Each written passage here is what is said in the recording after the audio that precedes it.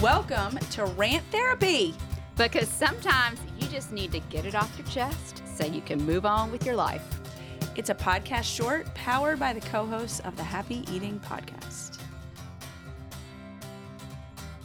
Carolyn, what are you so thankful for this holiday season?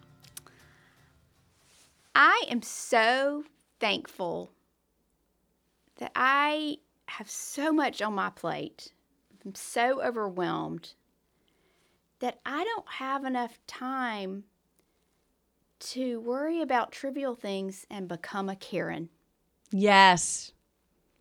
So true. Because I think I have a little bit of the personality type that if I had some spare time on my hands, as I'm getting older, I might become a Karen. You might become a But Karen. you know what?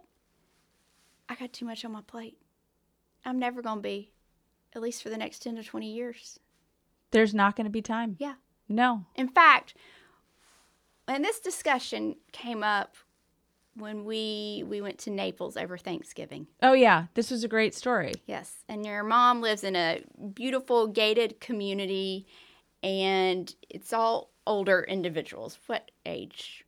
I mean, 60 and up? Yeah, I would say 60 and up. I mean, it's not like you have to be a set Right. age to live there, but I really don't think that I've seen anybody under the age of 60 unless they're visiting someone of that age group. Yeah.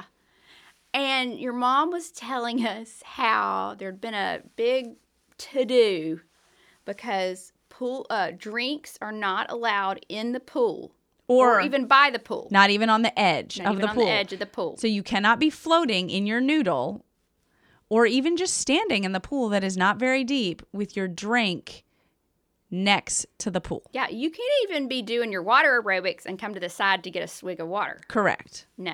That violates the rules Of this community. And you that remember, some Karen probably created. there were 3 different plaques of rules. Did you see that? They were all repeated. They're the same rules, but there were 3 different plaques nailed into concrete walls in just the one pool.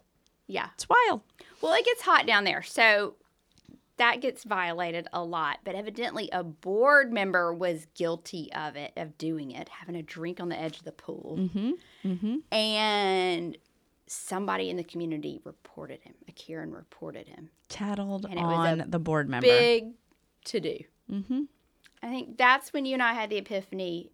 Thank God we have so much on our plates Yes. that we can't become a Karen. That I just couldn't be bothered. Yeah. You know I've what? had that thought before, too, when I get, like, some crazy emails from people who, like, I write something and they don't like it, and then they spend time tracking me down, figuring out my email, and then I get this, like, 2 to 3 paragraph thing that's just, like, crazy stuff. Oh, yeah. I'm always like, thank goodness I have so much on my plate. Like, my first thought is, I wish I had even an ounce of this free time. Yeah. To contemplate doing this. Yeah. But then also to, like, take the time to stalk me and write it. Right. And then it. go through with the writing it. It's one thing to stalk the person. Yeah. It's another thing to go through with writing it and sending it. I'm just grateful if I have some time to stalk the person. It's so true.